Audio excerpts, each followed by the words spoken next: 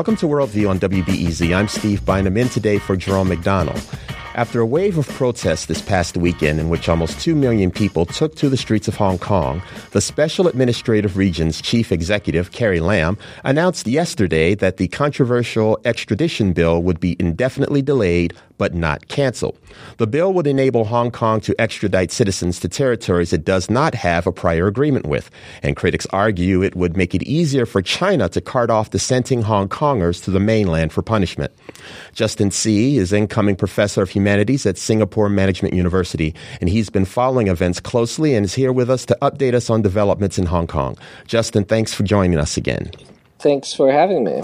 So, Justin, last time we checked in on this, it looked like despite mass mobilization, Carrie Lam, the chief executive, and the pro-Beijing faction in Hong Kong's legislative committee weren't going to back down. So what changed? What appears to have happened is that Carrie Lam has had a talking to by both the pro-Beijing lawmakers as well as people on the mainland. And it seems that there was a quick reversal of course around Saturday or Sunday in which she said that she would suspend the bill indefinitely. That hasn't satisfied the protesters. The protesters want the bill withdrawn, and that is a very significant difference. So the infighting is still continuing on the sort of pro-establishment side, as we call it. So, Justin, where does Beijing fit into this? Have they openly supported the bill, and where do they stand on the delay? Now, there's a lot of rumors that have been going on, and one of these rumors is that the extradition bill was actually Carrie Lam's idea.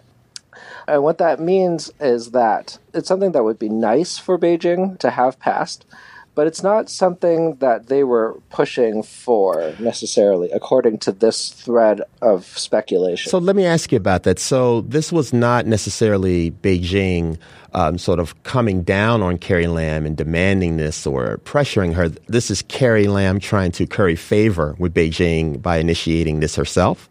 Yeah. So, as I sort of watched these developments, I thought, this is interesting. It's not Beijing as the main actor here. It's someone trying to be Beijing. So, Justin, you've observed protests like these. You closely followed the umbrella movement in Hong Kong. So do you see this as the beginning of something new, or do you see this as sort of a continuation of what's happened in the past? You have some protest, and then you have some attention being paid, but then Beijing plays the long game, and then eventually it peters out, and then we're back to where we were before. That's an interesting way of putting it, because basically that framework sort of positions Beijing as the main actor. And oftentimes when we talk to people about Hong Kong, that's sort of the assumption, that Beijing plays the long game and Hong Kong people are sort of stuck.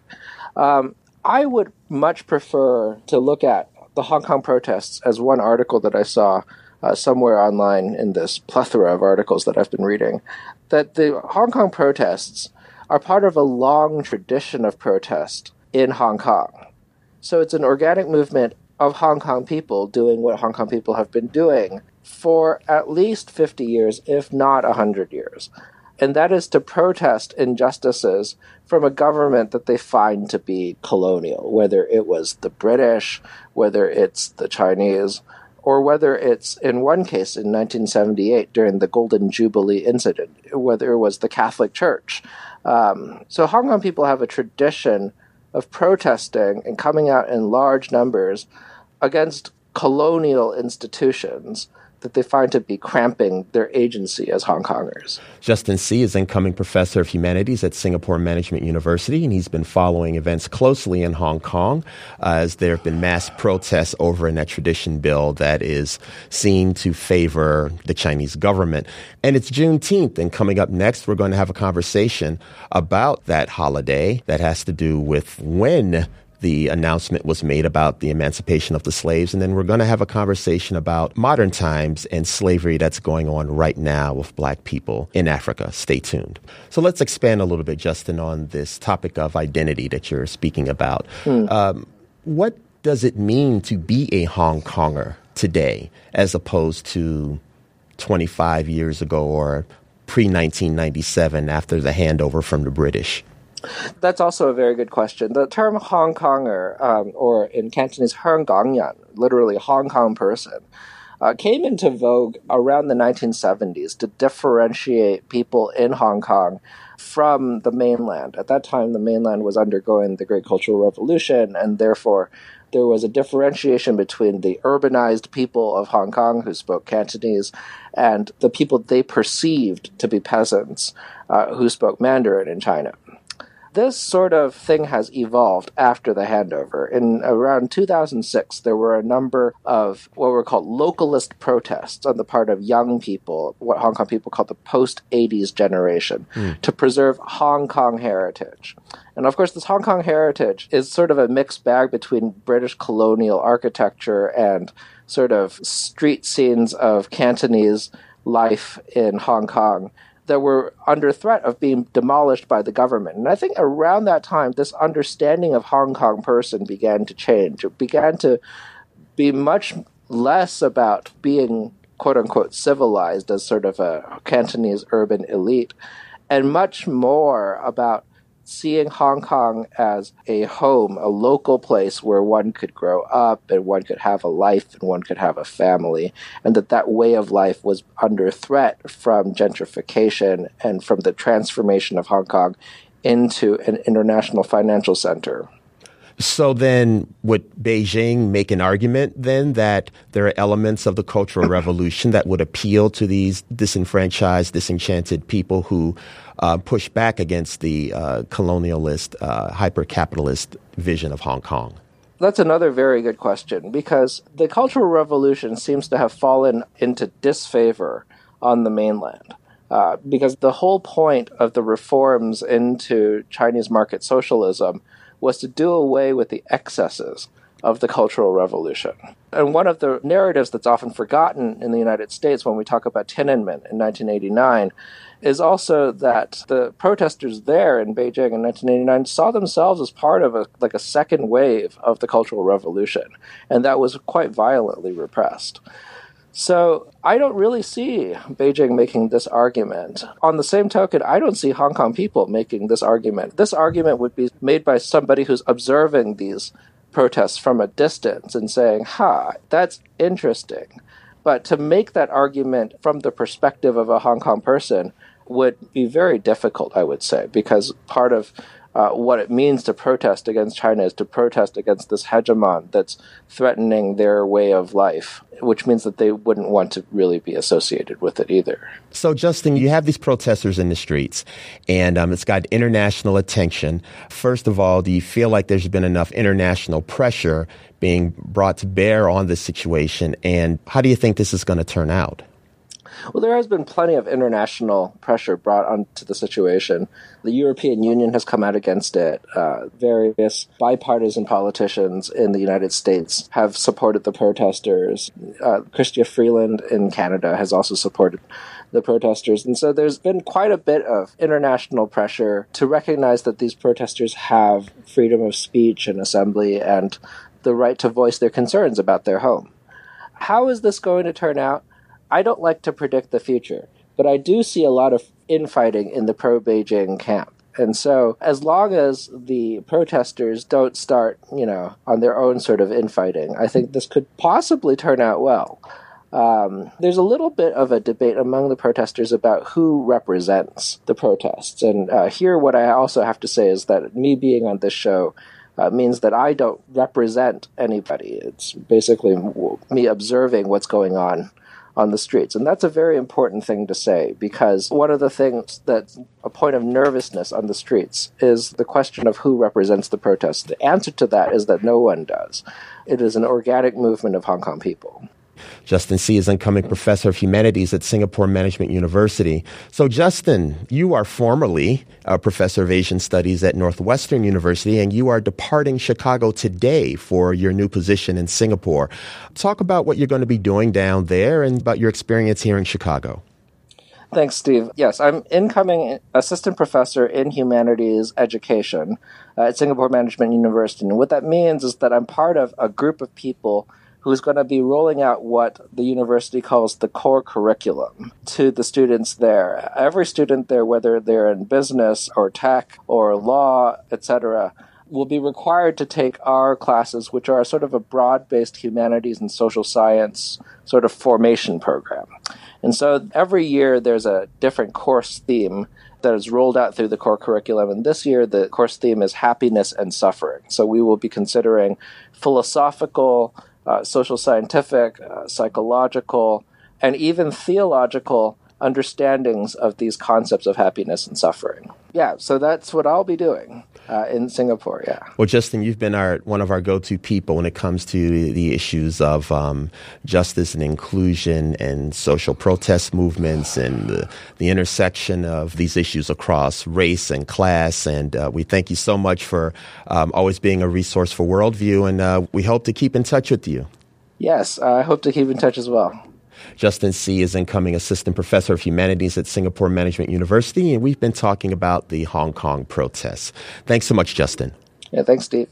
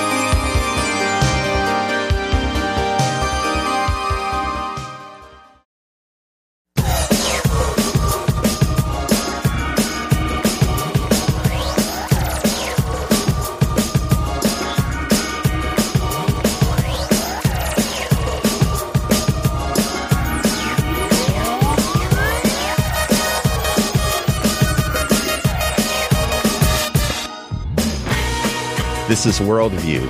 I'm Steve Bynum in today for Jerome McDonald. And happy Emancipation Day.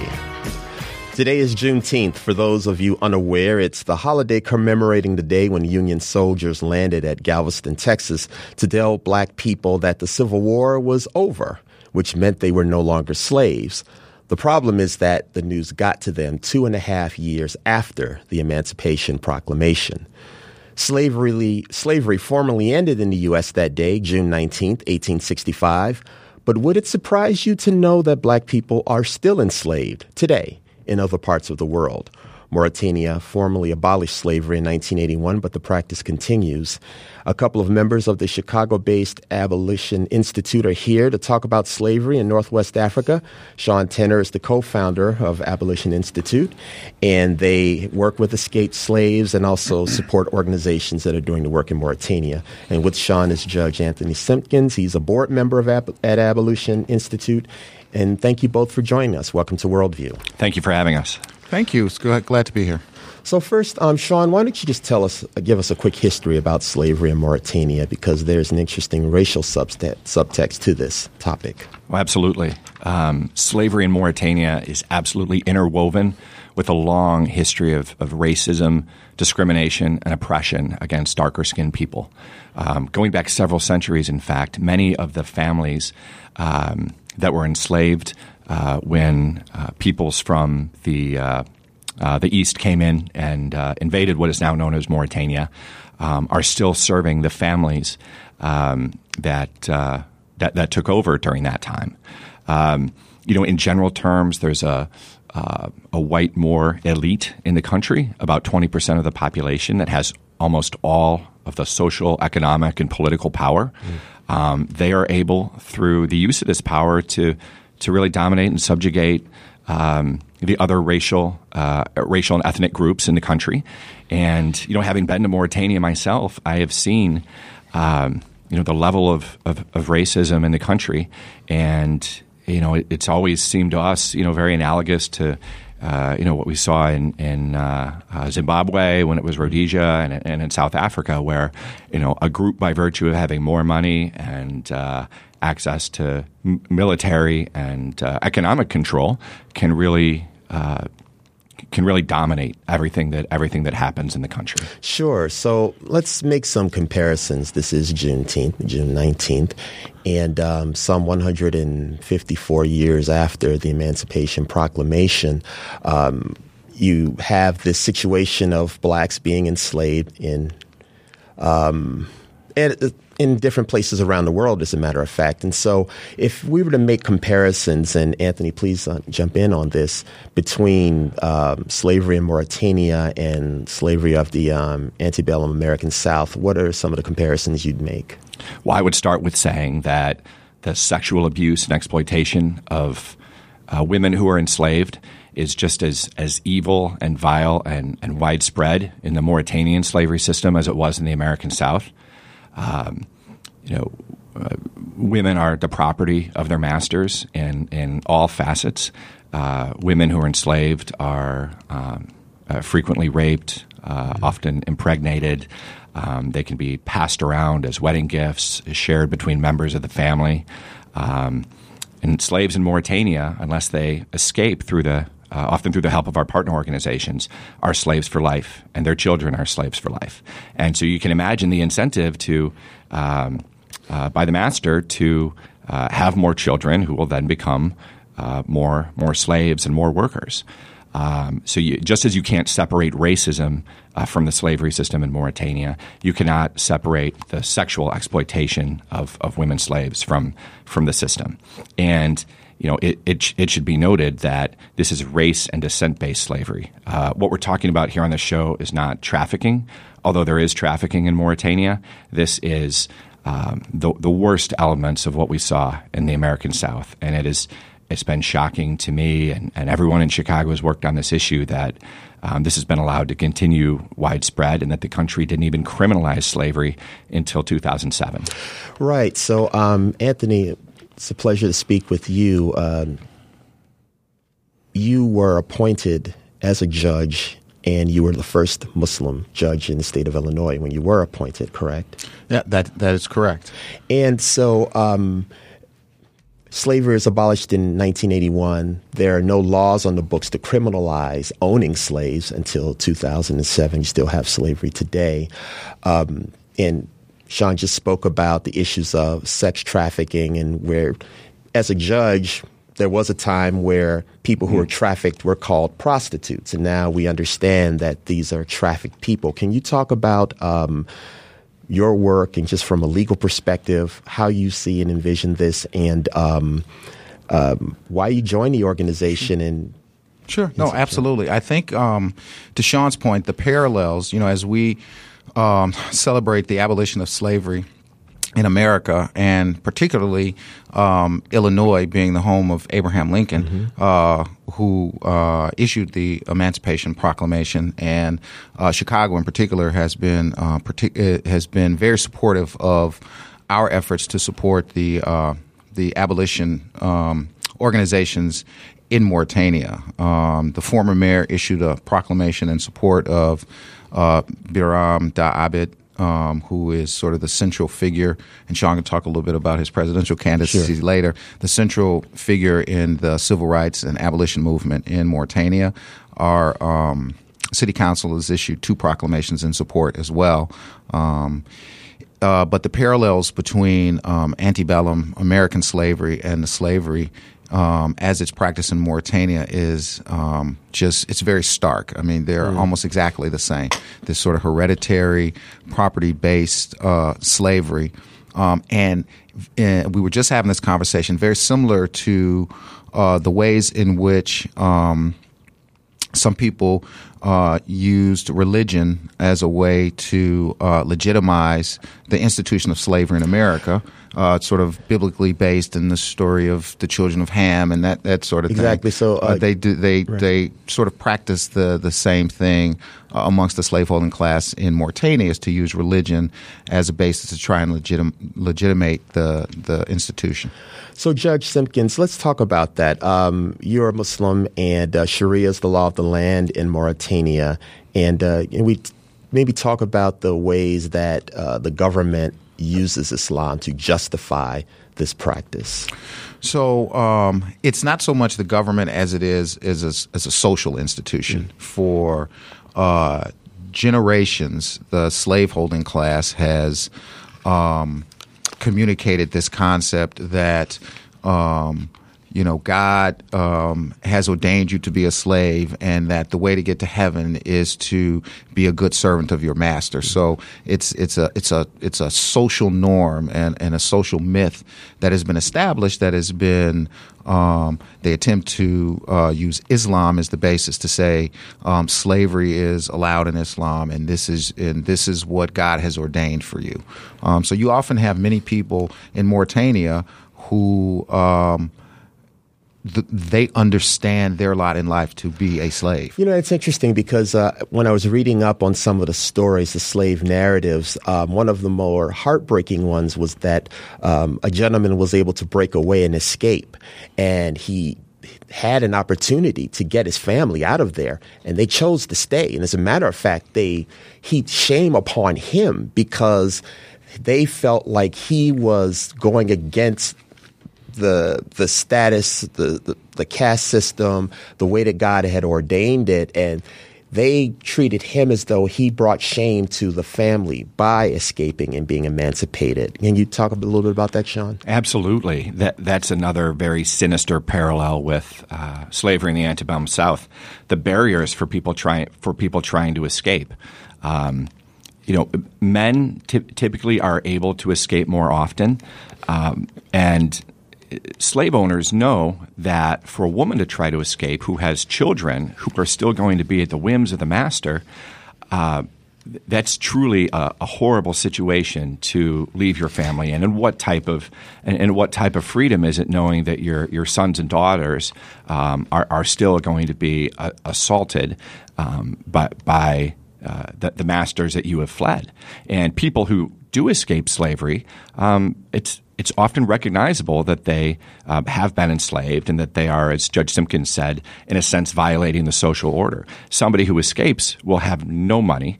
They have not been given any education. They've been not educated in their civil and political rights. They often show up at the doors of our partner organizations literally with nothing but the clothes on their back.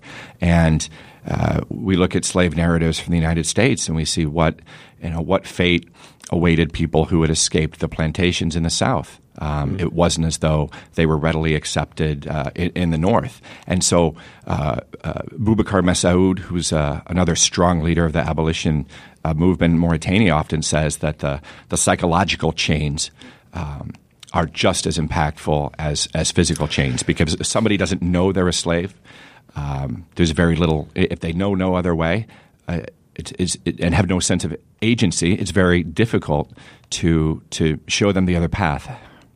Sean Tenner and Anthony Simpkins are with the organization based in Chicago that's working to free slaves in Mauritania and provide services for them.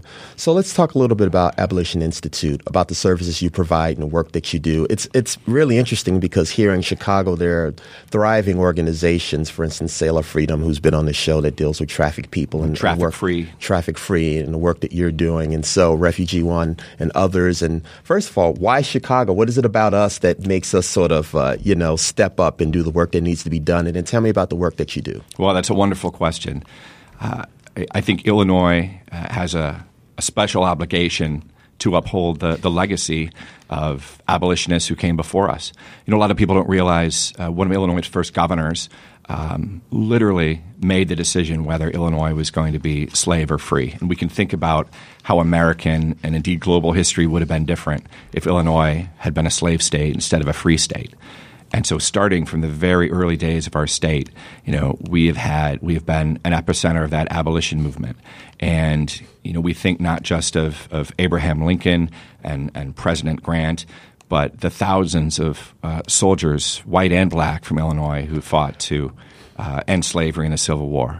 We have a unique obligation in the land of Lincoln to continue this fight everywhere in the world where it exists. And we oppose slavery in all its forms. We do work with trafficking victims in Chicago, and we work with victims of race and descent-based slavery in Mauritania. Judge Simpkins, we have this racial component to slavery in Mauritania, and it makes me think about relations between Arab Muslims and black African American or African Muslims here in the United States. Can you maybe talk about that relationship and where it needs to go? So I think that we have to keep in mind that religion is aspirational, and then human beings get involved, and human beings do what they do.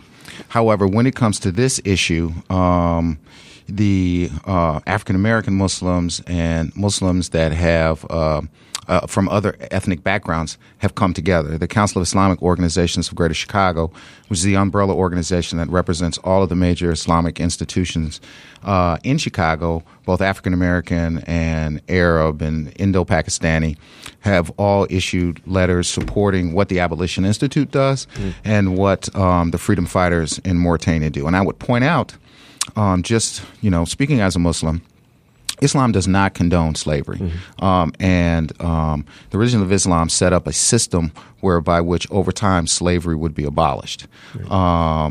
If it's sort of practiced the way it's supposed to be practiced. Well, there's a long history of people using religion to enslave people. You got it. No one gets off scot-free. Right. And all of the freedom fighters who are fighting against this descent-based slavery in Mauritania are in fact Muslims. So we're very proud to work with and support their efforts. And quickly, how can people get a hold of you and find out more about Abolition Institute? So our website is stoppingslavery.org. Also very active on Facebook. And I would make the point that our organization is in true partnership with our fellow abolitionists in Mauritania. When we put this show segment on Facebook, it will be heard in Mauritania. It will be spread far and wide. And we are all about a true partnership between the two countries to eradicate slavery. We've been talking about slavery in Mauritania on this Juneteenth with Sean Tenner and Anthony Simpkins of the Abolition Institute. StopSlavery.org? StoppingSlavery.org. StoppingSlavery.org to find out more. Thank you both. Thank you.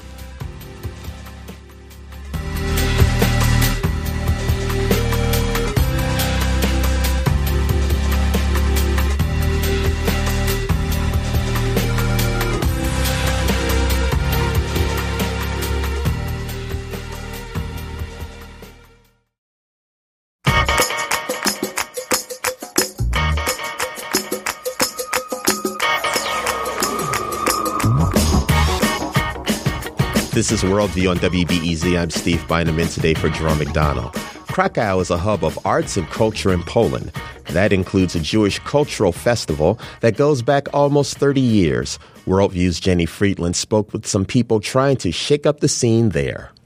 Conversations around the term cultural appropriation have been going on throughout the United States in the past few years, but other countries struggle with them as well.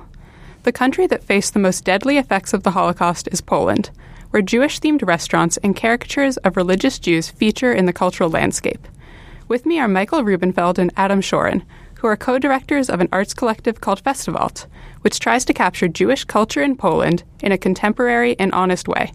Thanks for joining me. Thank you for having us.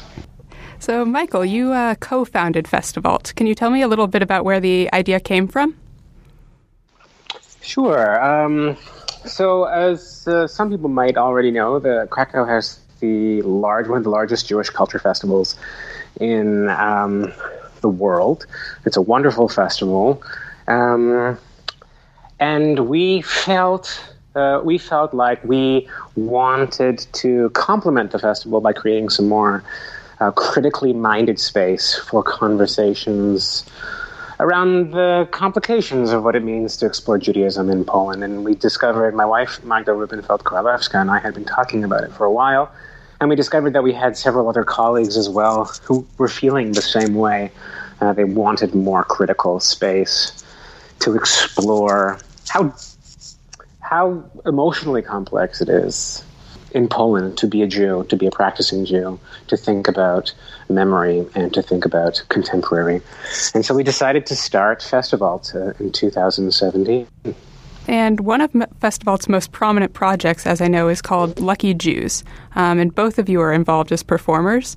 So, Michael, I was hoping you could tell us a little bit about what the project is and where the inspiration for it came from.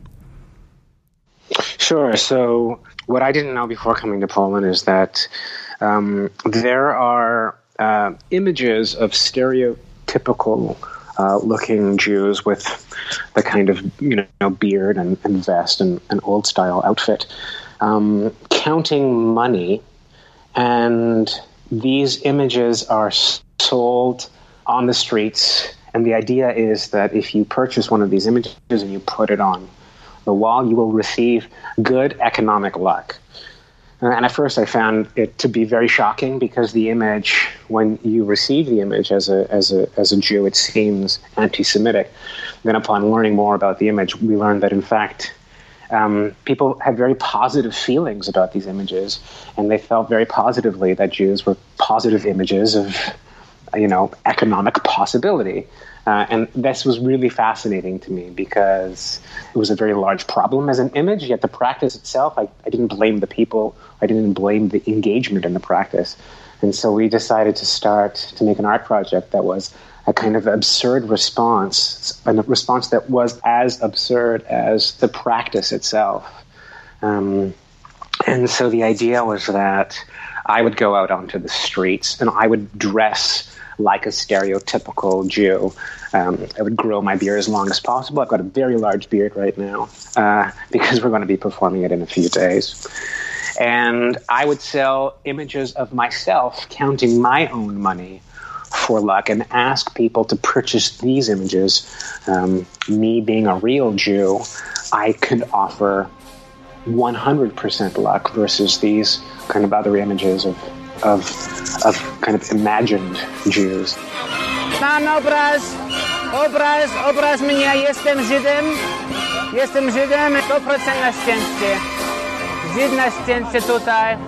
Ultimately, it was an opportunity to have a conversation about the practice, my feelings about the practice, other people's feelings about the practice, and start to think about how to bring a more, I would say, complex conversation to a practice that had become kind of normalized here in Poland.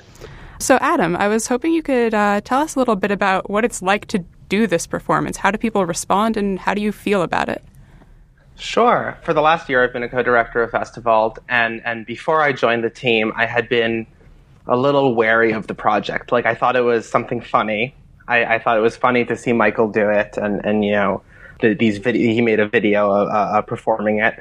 But I also felt kind of that, one, it was making everyday Polish people into the butt of the joke, and two, that it was just reinforcing the stereotype that even doing it ironically, but being this sort of like old-fashioned Jew who's just looking to make a quick buck was not a good look, or was not a good thing. And so I had mixed feelings, I guess I would say, about the project. And then really I did it for the first time just because Michael was out of town and we wanted someone to do it at what is the largest market for selling these objects in Krakow.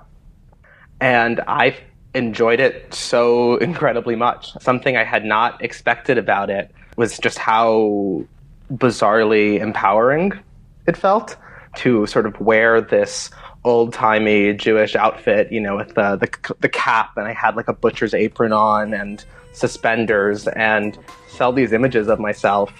And I felt like I got to, it felt like stepping out of a stereotype.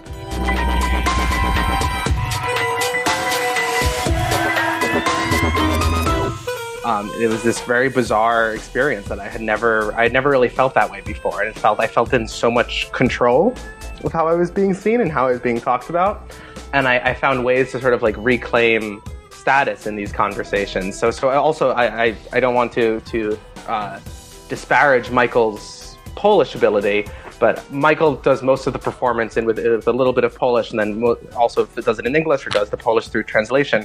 But my Polish is at a level where I can have these conversations in Polish, and so I would sort of just like from the beginning ask people why they were buying this, or if they have one already, or how do they know it makes them lucky. At one point I just shouted, like, have you ever seen a real Jew before? And one older man gave me a weird look and came over and said, of course I've seen Jews before. I grew up in the Jewish quarter. And then he told me this like really lovely story about his childhood friend who was Jewish and who was forced to emigrate from Poland after an anti-Semitic campaign in the 1950s. So I got to have these conversations that I found really fascinating. One group of young people was from a town very near where my grandmother grew up, And they told me they were buying their first Lucky Jew because it's not a tradition in the town they're from. And they bought 4 images of me, including these like massive canvases and I signed all of them on the back. And one of these canvases was going up in the town hall. I don't know. There's something very thrilling about that. And I'll just say 2 more. I know I've been going on for a bit, but 2 more small things that I've been thinking about from that day, from the first time I performed it. One was that, even if interactions that just felt like sales or just felt like interactions and didn't really feel like an investigation into this cultural practice, I still kind of felt like, all right, like whatever, my face is going to be in your apartment, like looking at you. And the other thing that I really didn't expect and that I started to experience throughout the day was that I really started feeling responsible for people's luck. Like people are buying them for luck. And a lot of people would say, oh, I don't really believe it, but it's a tradition. Or some would say like, I think it's lucky. And I like, sure. And you're a real Jew, so maybe it'll be really lucky. And I would write little notes on the back. And I started, and one man had me write notes for each of his children and draw little pictures for them. And I was feeling like, I care about your luck. Like I want you to have luck. So yeah, that's a very long response, but that's how it felt performing it. Adam Shorn and Michael Rubenfeld are co-directors of Festivalt, an independent arts collective in Krakow that looks at how memory and identity intersect with contemporary Jewish culture in Poland. They're both from North America, and now they live in Krakow. Michael, earlier on in our conversation, you were talking a little bit about how images that you might have initially perceived as anti-Semitic now strike you in a little bit more of a complicated way. So how do you deal with the tension between how something might be intended and how you or other Jews might perceive that thing? Yeah, that's a good question. So, I mean, I very quickly, when I saw the image, felt hurt. And I know a lot of visiting Jews who don't understand the image feel hurt. They feel shocked, which then very quickly translates into hurt. And there is still something about them that's kind of that still feels a little bit hurtful. I would agree with a lot of what Adam has said, that by doing the piece, I've been able to also feel empowered and have some agency in how the images are being used. But I think that what has been really, really important is that we've been able to kind of become mouthpieces, not just in person, but also like in the press, quite a lot, in being able to break down the history of these images, why they exist, where wires may have gotten crossed, and also really clarify that Poland is the farthest thing away from being full of anti-Semites, which is the narrative that I was fed growing up, being the grandchild of Holocaust survivors. And I think because so many Jews come to Poland or perceive Poland as a place that's still incredibly anti-Semitic and not safe for Jewish people, when they see the image, their response is immediately that, well, this just must be a product of contemporary anti-Semitism. And the other thing too is that I feel this. I feel like Adam probably feels this as well. Is that I think what's happening in Poland right now, particularly amongst non-Jewish Polish people, is quite incredible. I think the way that people are thinking about the memory of Jewish people and the loss of Jewish people is really quite magical, and it's something that really set the tone for me being able to feel comfortable moving back to Poland. And I think that the images, ultimately, I believe the images have to stop being made and sold, not because I think that people intend to kind of offer kind of cultural violence with the images, but rather because it's just not helping. It's not helping the cause, which is, I think, when I say the cause, it's not helping the work, the really, really important work that's happening in Poland by non-Jewish Polish people around the preservation of Jewish memory. But I think a lot of people who are buying these images or who are creating these images think the exact opposite, which is fascinating to me, because I don't think people perceive the images as – I know they don't perceive the images as anti-Semitic at all, and they don't even understand why that might be the case with these images. There's really a lot of layers to peel back there. Adam, what about you? What do you make of this sort of tension between how an action might be intended and how you perceive it? Well, it's the conversation. It feels like a conversation that has already been had a lot in the United States, right? Like we've already sort of been through, or at least, in some circles in the United States, we've been through a conversation about why positive stereotyping is still bad, right? And I felt like that was a conversation I was having a bunch of times while performing this piece, where people would come up and would say to me, like, "Oh, I can understand you would feel bad, but like it's a good thing. It's a good thing to say that Jews are good with money." And for me, what has felt worse about the images, and when I felt worse during the performance, is when I felt most like a caricature or most like a cartoon, because it just felt like a total like erasure of personhood. There's a book that caused a bit of a stir when it came out in Poland last year called Philo-Semitic Violence, that talks about philo-Semitism and like the love of Jewishness and Jewish things in Poland. And in it, Elżbieta Janicka says the philo-Semitic imaginations are not innocent. The imaginary Jew must be liked.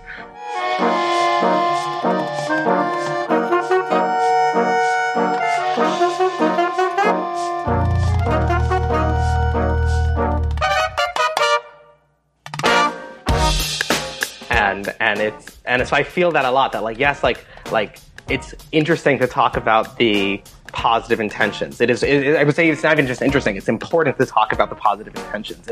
It's certainly better than malicious intentions. But Lucky Jews are perhaps a pretty extreme example of what might be the caricaturing of Jewishness in Poland, but it's certainly not the only example. And I agree with Michael, like while, performing it has given me a different perspective on it, and why I, am willing to, and I want to engage with it. And I think it's hard to engage with it when one party is made to feel guilty.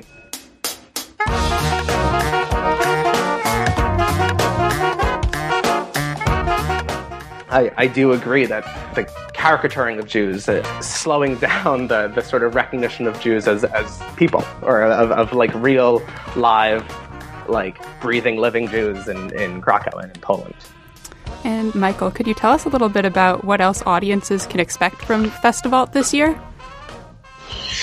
Oh boy, there's a lot. Sure, give us some highlights. Sure. I just want to talk about an event that we call Remember Hevra, which is an ongoing artistic protest that we have of a local Beit Midrash, which is a pre-war study and prayer house called Hevra Tehillim.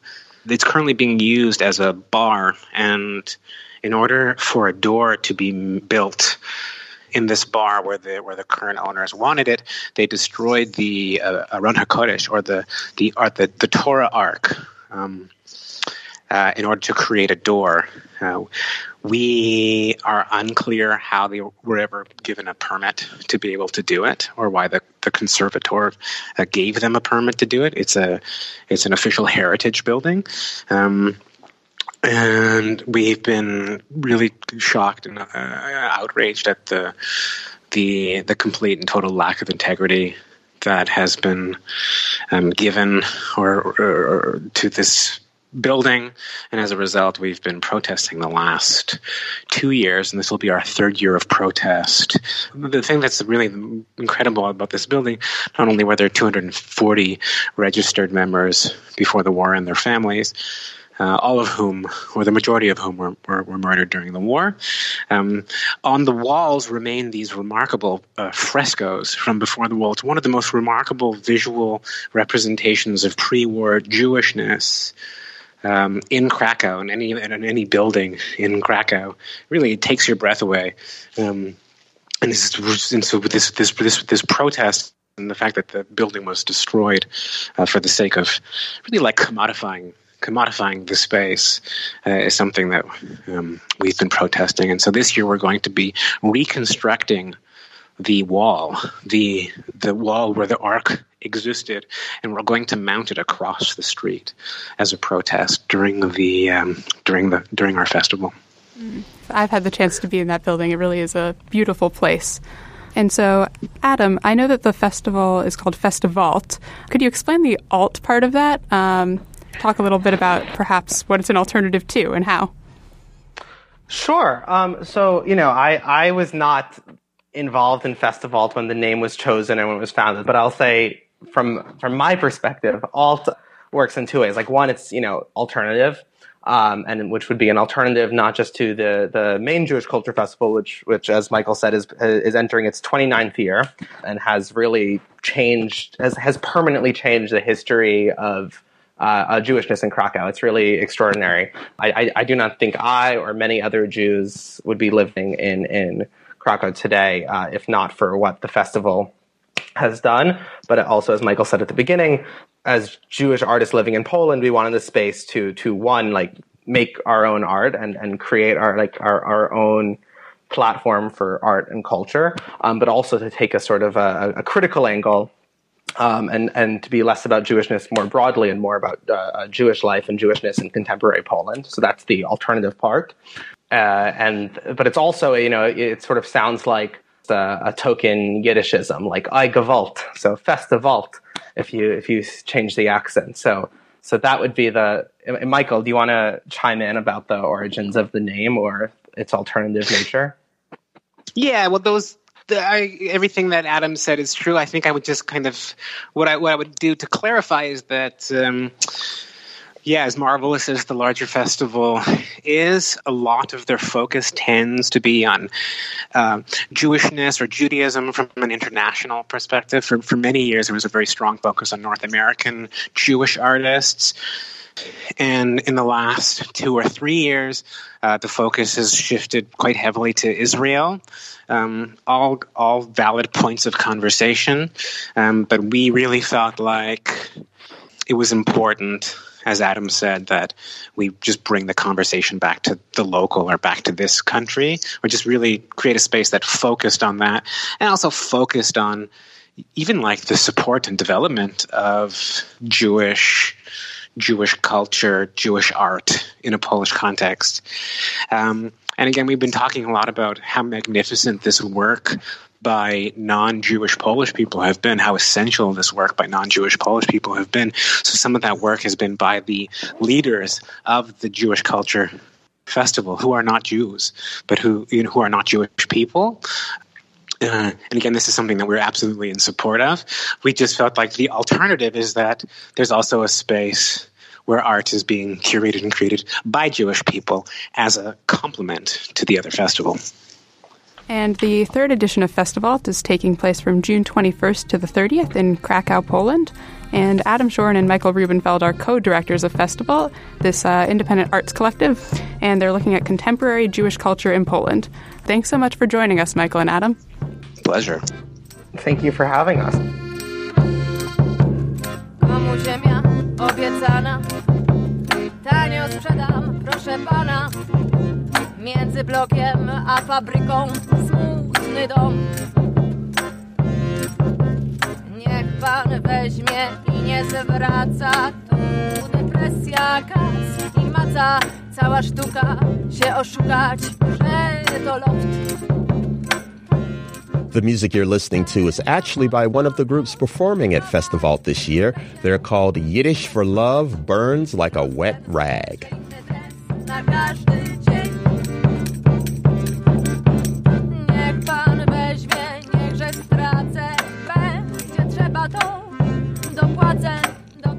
Thanks to Jenny Friedland for putting this piece together. It was wonderful.